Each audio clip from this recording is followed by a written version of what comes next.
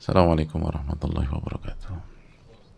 Bismillahirrahmanirrahim. Alhamdulillahirabbil alamin wa bihi nasta'in ala umuri dunya waddin, wassalatu wassalamu ala asyrafil anbiya wal mursalin wa ala alihi wa sahbihi wa man sara ala nahjihi bi ihsanin ila yaumidin wa ba'd. Allahumma salli wa sallim wa barik wa an'im ala nabiyyina Muhammadin wa ala alihi wa sahbihi ajma'in. Allahumma inna nas'aluka ilman nafi'a wa na'udzubika min ilmin la yanfa'. Hadirin Allah muliakan, alhamdulillah kita panjatkan puji dan syukur kita kepada Allah Subhanahu wa taala atas nikmat yang Allah berikan kepada kita. Nikmat yang tidak bisa kita hitung atau kita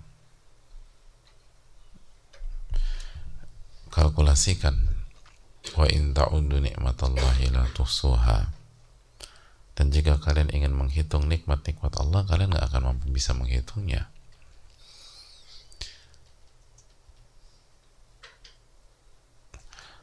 Justru yang ada, kita suka kufur nikmat, kita suka zalim gitu loh. Dan seringkali menggunakan nikmat Allah Subhanahu wa taala itu bukan di jalan Allah, bukan di jalan yang Allah ridhoi.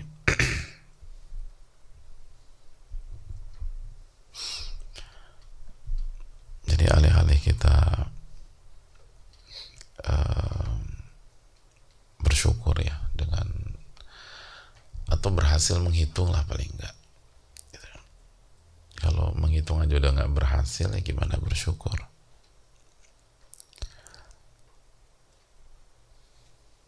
Tapi justru manusia, kata Allah, fa innal insana la dhulumun kafar. Manusia itu tuh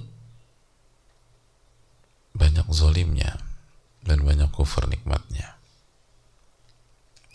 Itu yang Allah firmankan dalam surat Ibrahim ayat 34.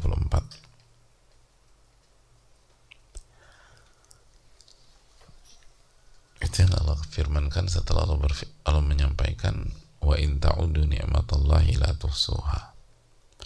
Dan jika kalian ingin menghitung nikmat-nikmat Allah, maka kalian tidak akan bisa menghitungnya.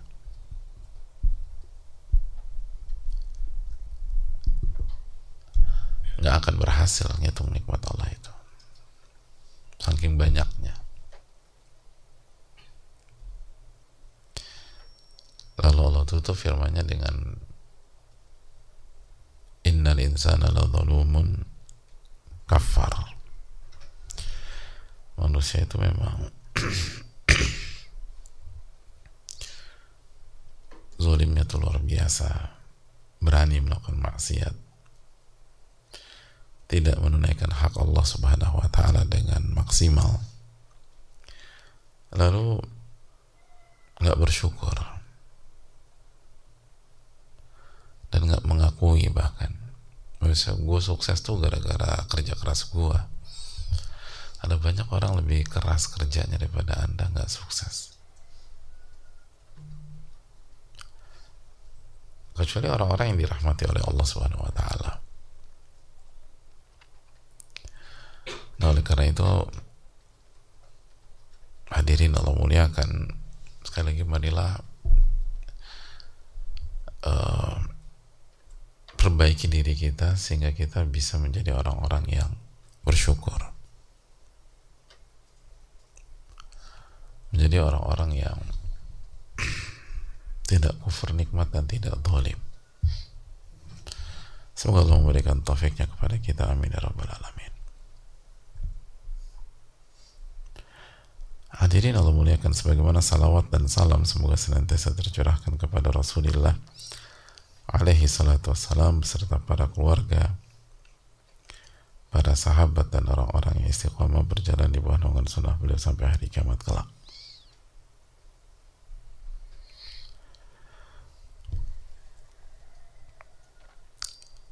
Pertama, hadirin, setelah kita bersyukur atau mengucapkan kalimat syukur kepada Allah dan bersalawat kepada Nabi SAW, kembali kita mengingatkan bahwa kita masih berada di bulan Al-Muharram.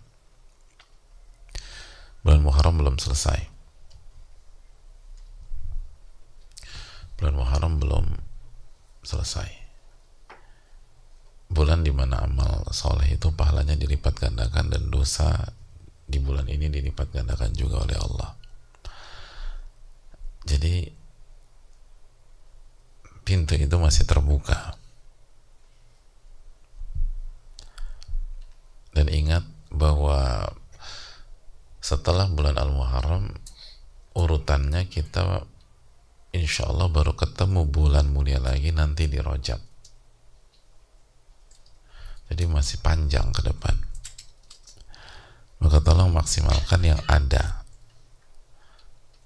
Maksimalkan hari ini, karena kalau kita sia-siakan, masih lama kita ketemu lagi.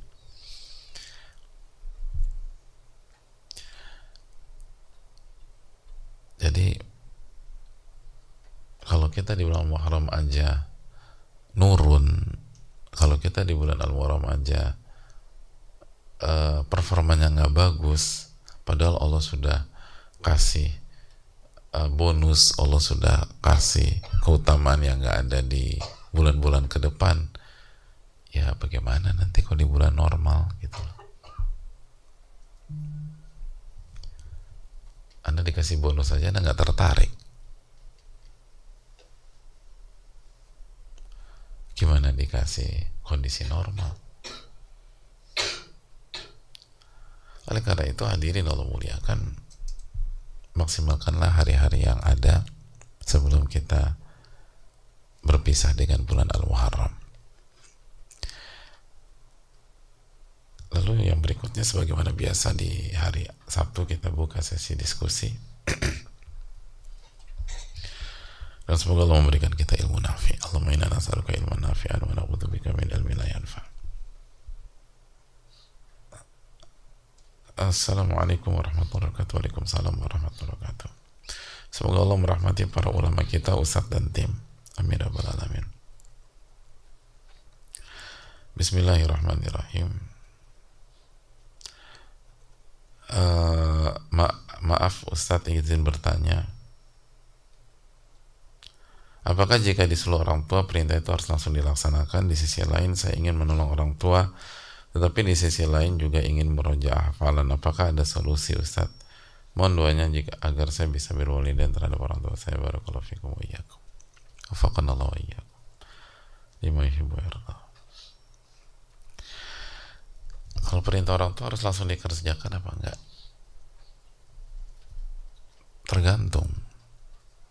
Tergantung bagaimana konteksnya.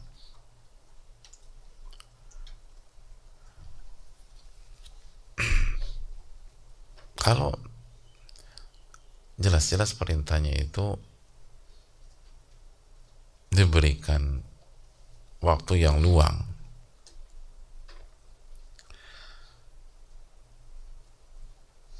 misalnya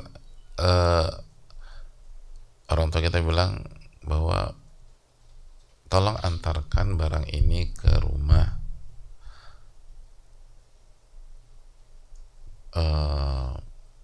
Om Ahmad misalnya,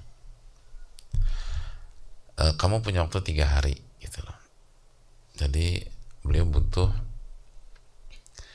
misalnya di hari Selasa, jadi kamu bisa antar hari ini. Kalau kamu ada kerjaan besok, kalau ada kerjaan lagi ya Senin lah, paling lambat Senin gitu. Jadi tadi tolong carikan mama barang ini paling lambat Kamis, karena Jumat mama harus safar dan itu harus dibawa. Ya udah bebas, nggak harus nyari sekarang. Tapi kalau perintahnya tolong belikan bubur ayam pagi ini, ya jangan nyari malam, apalagi bubur ayam. Walaupun ada juga orang makan bubur ayam malam, tapi orang tua minta pagi ini, jelas tolong carikan pagi ini. Jadi tergantung konteksnya hadirin. Oke, pertanyaannya gimana dengan perintah tanpa ada keterangan waktu? atau batas waktu.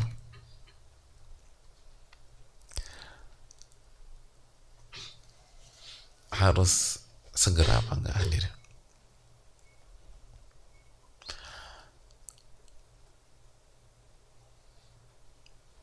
Hadirin Allah muliakan,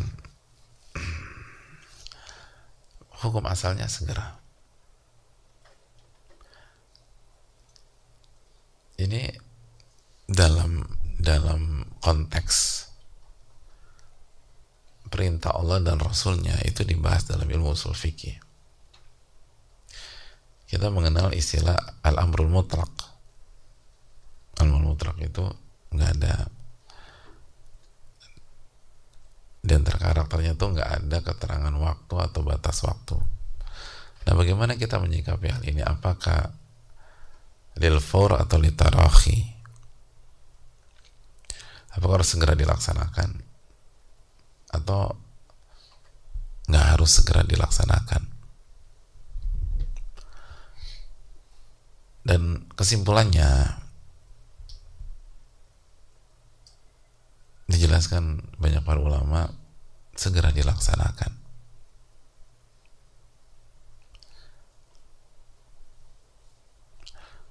Kenapa? Di antara dalilnya adalah urf. Artinya yang berlaku di mayoritas masyarakat, di banyak kultur, di banyak budaya, di kehidupan sehari-hari, kalau ada perintah tanpa ada batas waktu atau limit waktu atau keterangan waktu, maka hukum asalnya adalah segera dilaksanakan. Dan itu yang kita terapkan, dan saya rasa juga diterapkan dalam kehidupan hadirin sekalian.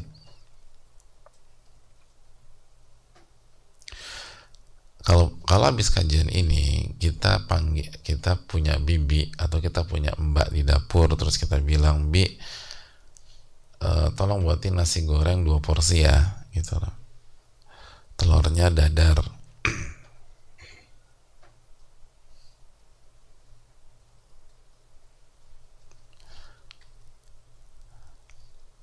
Habis kajian Riyadhush Shaalihiin misalnya, sampai jam 8:30 bibi nggak masakin nasi goreng. Kira-kira kita komplain apa enggak? Enggak. Ngerti nggak sih? Nggak punya kehidupan sehari-hari.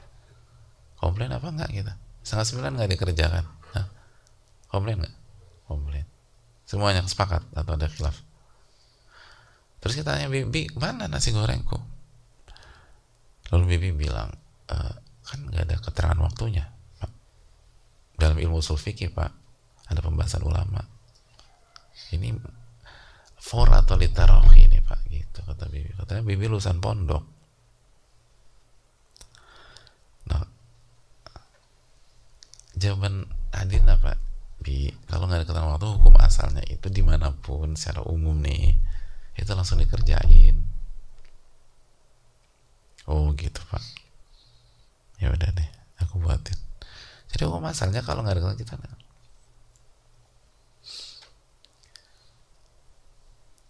di kantor kita punya staff, kita punya sekretaris, kita punya orang, kita panggil, tolong ada stabilo nggak gitu, ada bolpen merah, tolong ambil bolpen merah dong. Itu jam 9, banda asar nggak muncul nih orang. Kira-kira kita komplain apa enggak? Komplain, walaupun kita nggak sebutkan keterangan waktu. Karena yang berlaku di masyarakat, perintah mutlak itu hukum asalnya segera dikerjakan. Jadi kembali ke poin ini, jika orang tua memberikan perintah tanpa ada keterangan waktu, kalau ada keterangan waktu, ada limit waktu, ya tergantung limit waktunya. Tapi kalau tanpa ada keterangan waktu, maka hukum asalnya segera dilaksanakan. Itu poin-poin yang kedua. Di satu sisi juga ingin merojah hafalan, nggak ada kontradiksi. Kalau kita jujur ya, kalau kita diberikan taufik oleh Allah Subhanahu Wa Taala, kita bisa kerjakan sambil merojah, sambil merojah. Bisa-bisa. Kenapa nggak bisa? Gitu loh. Butuh isti'anah, minta pertolongan kepada Allah. Butuh kejujuran, butuh keikhlasan, dan butuh mujahadatun nafas, butuh perjuangan memang. Lalu pengaturan teknis murojaah. Seringkali kan yang membuat kita nggak bisa atau nggak berhasil murojaah bukan karena kita sibuk, tapi kita nggak pakai teknik yang benar. Nggak pakai teknik yang benar. Allah Ta'ala bisa jadi itu poinnya. Semoga Allah memberikan taufik.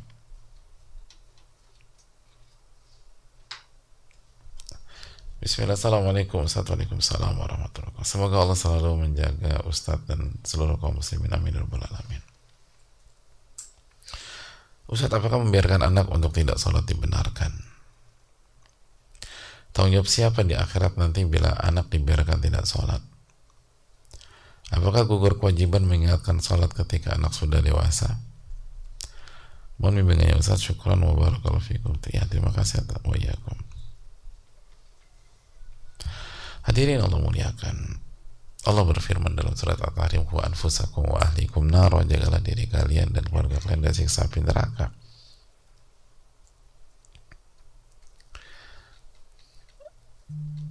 Lalu Nabi SAW bersabda, "Kullukum ra'in wa kullukum mas'ulun an ra'iyatih." Setiap kalian adalah pemimpin dan kalian akan ditanya, bertanggung jawab tentang orang yang kalian pimpin. Dan Allah dan Rasulnya tidak pernah menyebutkan batas waktunya sampai mereka balik. Lalu praktek yang diterapkan, bukankah Nabi Nuh senantiasa mengajak anaknya kepada kebenaran walaupun anaknya sudah dewasa? Bukankah Nabi Yakub pun demikian? Dan kita nggak pernah dengar narasi atau kalimat karena dia udah dewasa bebas dan saya lepas tanggung jawab. Itu yang kedua, mayoritas anak-anak yang tidak perform setelah dewasa itu karena nggak dididik ketika kecil. Karena secara umum anak itu adalah hasil didikan orang tua. Jadi secara umum, saya nggak katakan secara total atau secara mutlak, secara umum kalau ada yang lepas tanggung jawab ketika balik, itu bukan hanya salah dari satu sisi, salah menentukan time limit, tapi juga lepas tanggung jawab dan tidak bertanggung jawab atas kesalahan di masa lalu.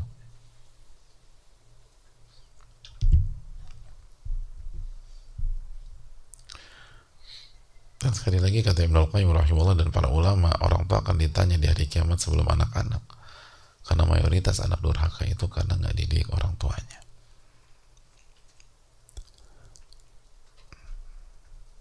Menjadi orang tua nggak mudah. Dan seringkali kita hanya melihat dari satu sisi dan berusaha sekuat tenaga dan menggunakan seluruh ikhtiar yang bisa dilakukan untuk punya anak. Tapi begitu anak itu lahir, nggak bertanggung jawab, nggak dididik, nggak dibimbing. Dan bukankah itu akan ditanya oleh Allah SWT pada hari kiamat?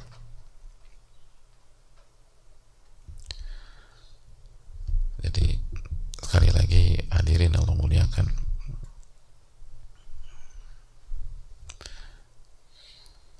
perintah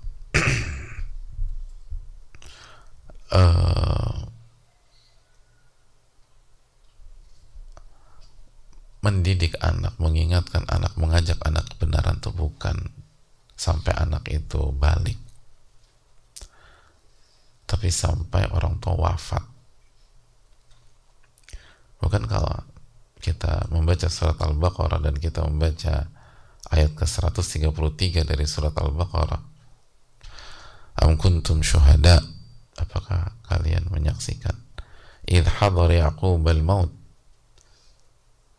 ketika Nabi Yaqub berada dalam kondisi menjelang kematian dan wafat beliau, ketika ihtidar, ketika mau sakratul maut. Idh qala li banihi, ingatlah ketika Nabi Yaqub dalam kondisi mau meninggal dunia itu berbicara di hadapan anak-anaknya. Al-Baqarah 133. Wa ta'buduna min ba'di, apa yang akan kalian sembah dan apa yang akan kalian ibadahi, atau siapa yang kalian sembah, atau apa yang akan kalian sembah dan siapa yang akan kalian ibadahi setelah aku wafat. Masih fokus ke anak-anak. Lihat, kalau aku wafat ini, kalian masih mentauhidkan Allah enggak? Kalian masih sholat apa enggak? Kalian masih beribadah apa enggak?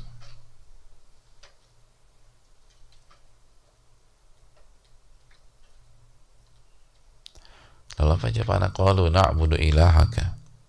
Mereka menjawab, kita tetap akan beribadah kepada ilah engkau, wa ayahku, wa ilaha abaika, dan ilah Rabb yang diibadahi oleh ayah engkau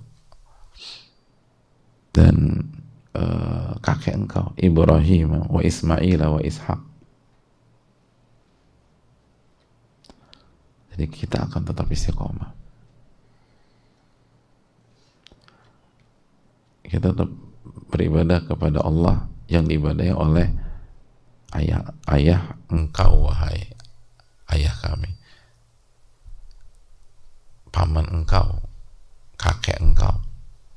Ilah wahidah, ilah yang esa, wa nahnu lahu muslimun, dan kami berserah diri kepadanya, kami menyerah kepadanya, dan kami berislam kepadanya. Itu sampai wafat tadi, bukan sampai balik, sampai orang tua wafat, bukan sampai anak balik. Wallahu ta'ala alam bisawab.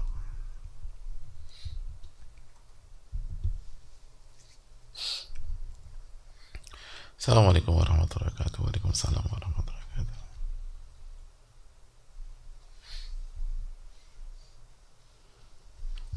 Semoga Allah senantiasa merahmati Imam Nawawi, para ulama, ustadz dan tim beserta keluarga dan seluruh umat Islam.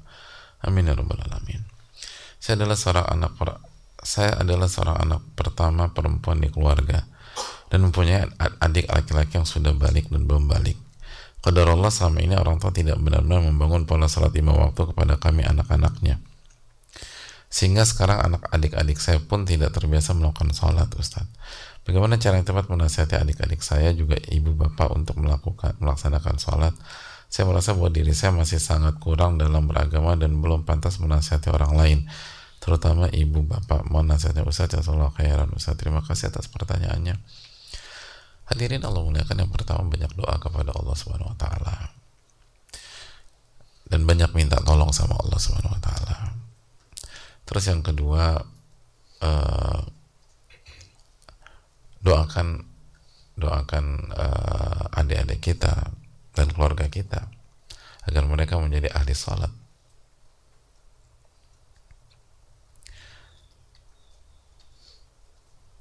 Dan agar mereka menjadi ahli salat.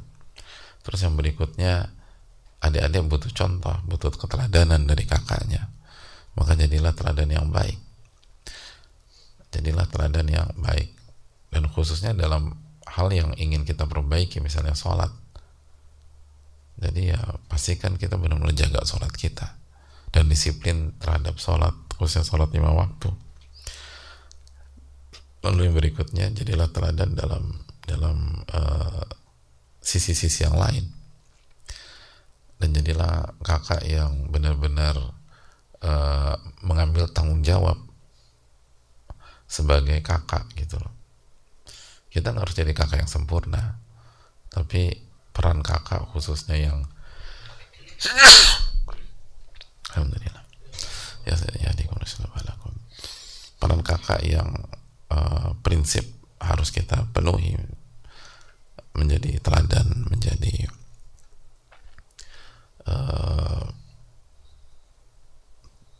pihak yang bertanggung jawab, yang mengarahkan, membimbing, membantu penyelesaian masalah keluarga dan lain sebagainya. Insya Allah kalau kita jujur dan sikap dan attitude kita baik, maka Allah akan kasih taufik kepada keluarga kita. Allah Ta'ala bisawab. Allah Ta'ala bisawab. Dan ditaklif adik kita itu artinya dibaik-baikin. Apalagi kita tahu ini bukan kesalahan mutlak dia, ini karena nggak dididik dari kecil. Jadi kita jangan gampang jadi orang yang judgmental juga, dan seakan-akan dia memang orang buruk padahal dia nggak dididik.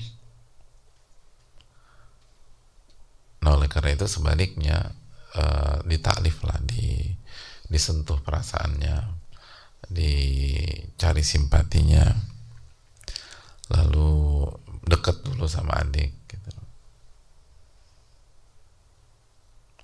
Kalau itu sudah dilakukan, maka semoga Allah memberikan taufik kepada kita. Allah Ta'ala bisa.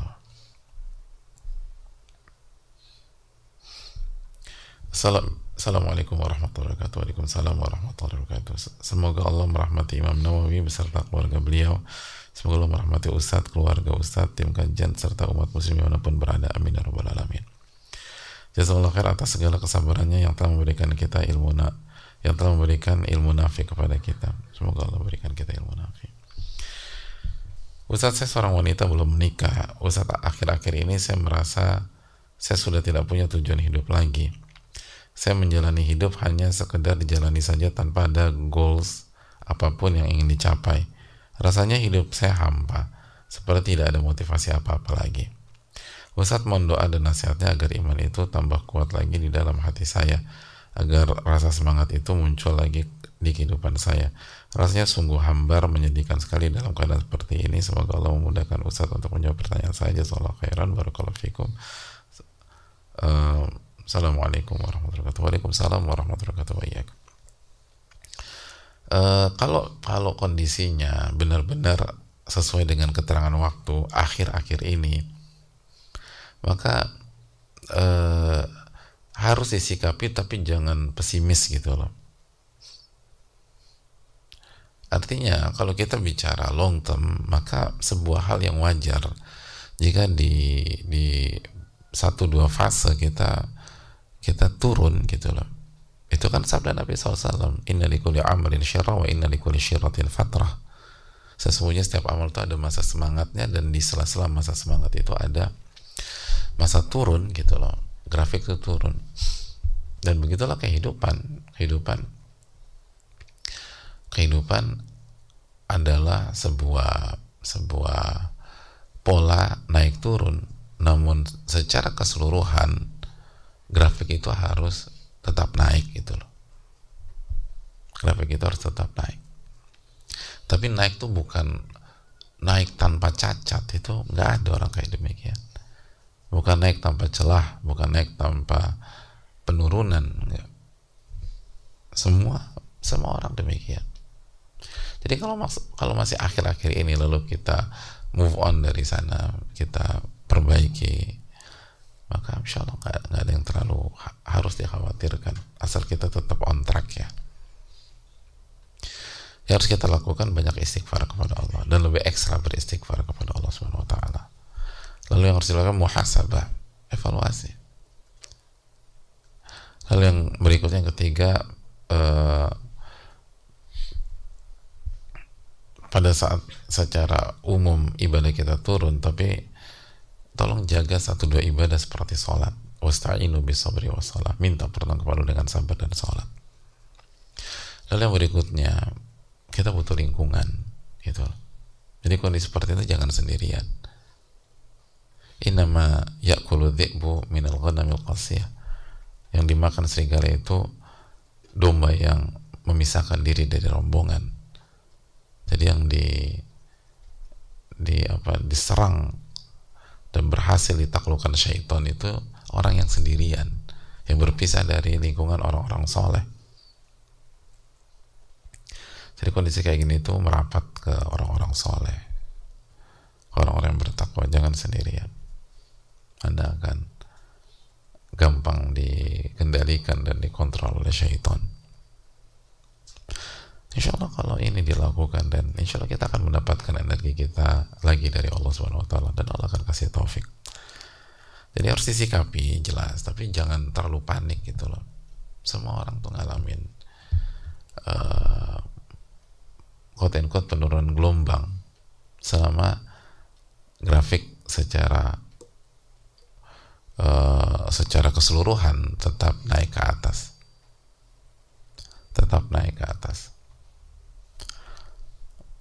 Allah Ta'ala alam. Semoga bermanfaat dan semoga memberikan taufik kepada kita. Subhanakallahumma wa bihamdika, la ilaha illa anta,